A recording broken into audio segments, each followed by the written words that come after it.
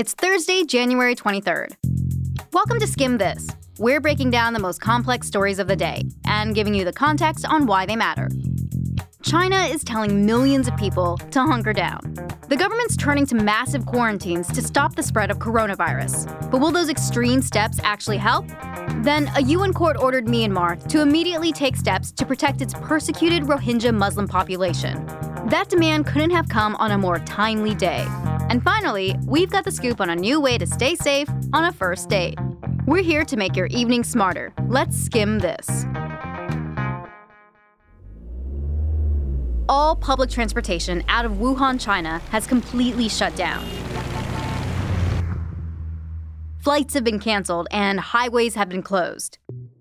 In yesterday's episode, we told you all about coronavirus. That's the virus with cold-like symptoms that turn deadly. Hundreds of people have gotten sick in China, and 17 people have died there. And the virus is spreading, too, to places like Japan, South Korea, and Thailand. One patient's even been reported in Washington state. In the U.S., health officials are trying to keep everyone calm. I want to reiterate that the risk to the general public remains low, and the public health system and our healthcare partners are working swiftly and collaboratively to address this situation. But in China, health officials are going in a different direction by putting entire cities on lockdown. They say that people living in Wuhan, where coronavirus first started, and in neighboring cities, can't leave, right before the Lunar New Year. That's China's biggest holiday. Some even call it the biggest human migration since millions of people travel back to their hometowns to celebrate each year. But now, almost 19 million people are being forced to stay put instead. But the question is, do quarantines like this actually work?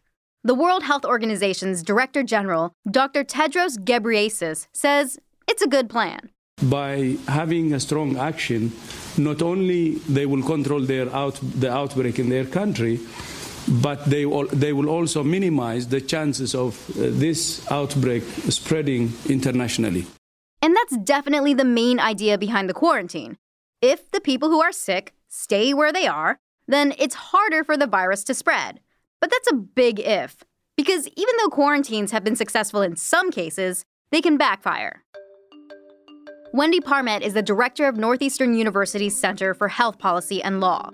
And she says, historically, quarantines have been counterproductive. Because they elicit fear, and people, in fact, head for the hills. People hearing that they're going to be locked in, run. We can see that playing out in Wuhan already. At 10 o'clock this morning, all the train, subway, and bus stations were shut down. But that was after about 300,000 people reportedly took a midnight train going anywhere. And after the stations were closed, people still try to drive out of town before officials close the highways. Now it's harder to get out.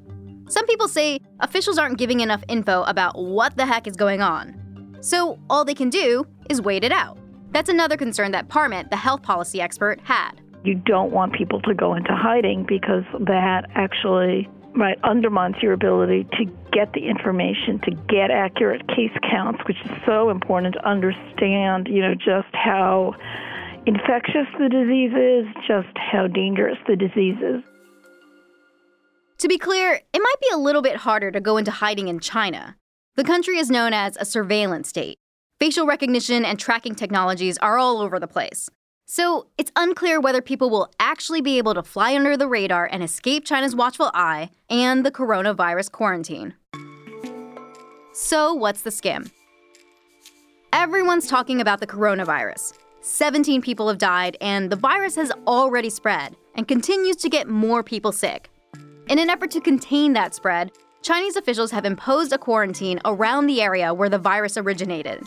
And even though quarantines may minimize the spread of the disease, the fear they can cause can also be counterproductive. That's especially true when health experts like the head of the WHO say they still need to keep studying people who've fallen ill. There is still a lot we don't know. We don't know the source of this virus. We don't understand how easily it spreads.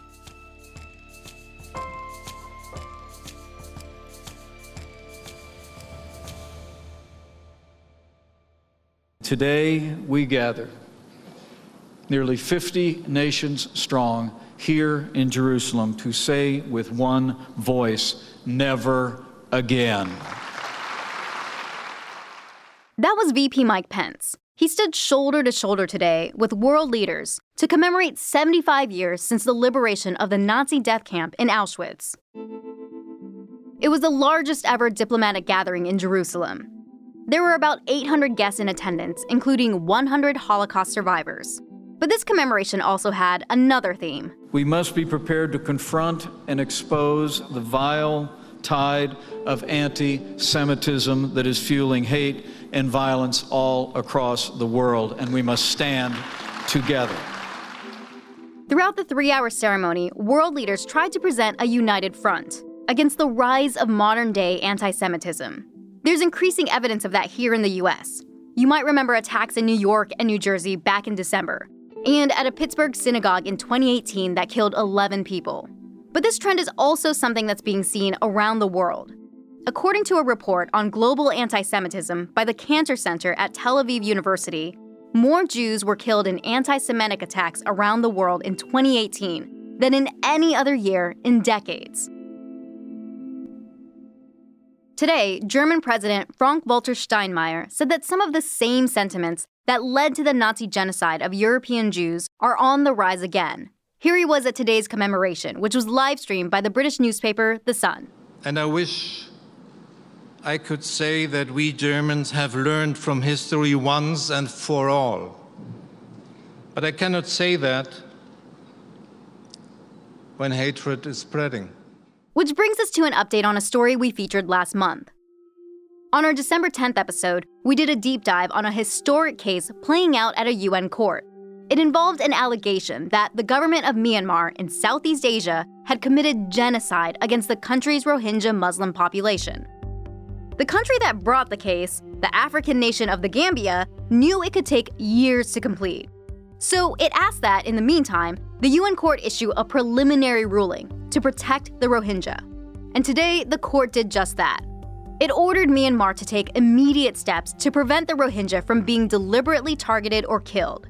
It also said Myanmar needed to preserve any evidence that could be used to determine if a genocide occurred, and said Myanmar needed to report back within 4 months about what steps it has been taking to uphold the order. And if it doesn't, the UN Security Council might step in. That's no guarantee the Rohingya will be safe. But campaigners say today's news is an important first step toward justice, and making sure never again actually means never again. If you want to listen back to our December episode on the Rohingya case at the International Court of Justice, we've left a link in our show notes.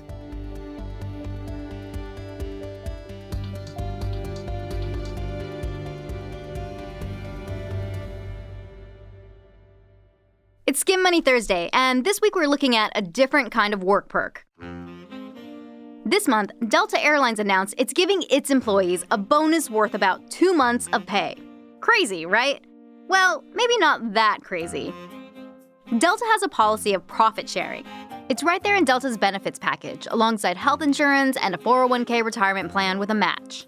How it works is, when Delta has a profitable year, employees get more than a pat on the back for their hard work. They get cold, hard cash. And since Delta had a pretty good year last year, those bonuses totaled $1.6 billion, a company record. And turns out, Delta's not alone in offering profit-sharing benefits. According to one report, 14% of employers have benefits like Delta's, though employees sometimes get stocks or extra retirement help instead of just a check. Experts say that these types of benefits are actually good for business, because they give employees a sense of stake in the company's success. The benefit can also reduce turnover, motivate employees to work harder, and even increase profits the next year. Talk about a win-win. Want to learn more about all the benefits you can get at work? Head on over to theskim.com/money.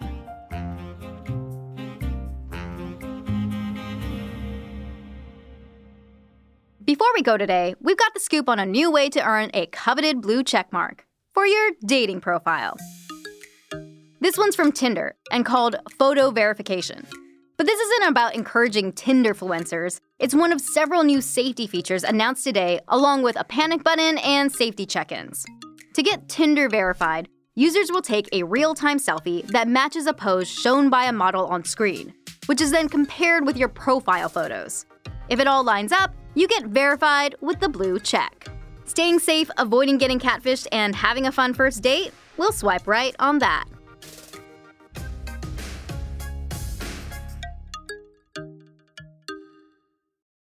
And that's all for Skim This. Thanks again for listening, and be sure to hit subscribe and rate and review us on Apple Podcasts. If you want to add the Skim to your morning routine, sign up for our free newsletter, The Daily Skim, right on our website at theskim.com. It's everything you need to know to start your day right in your inbox.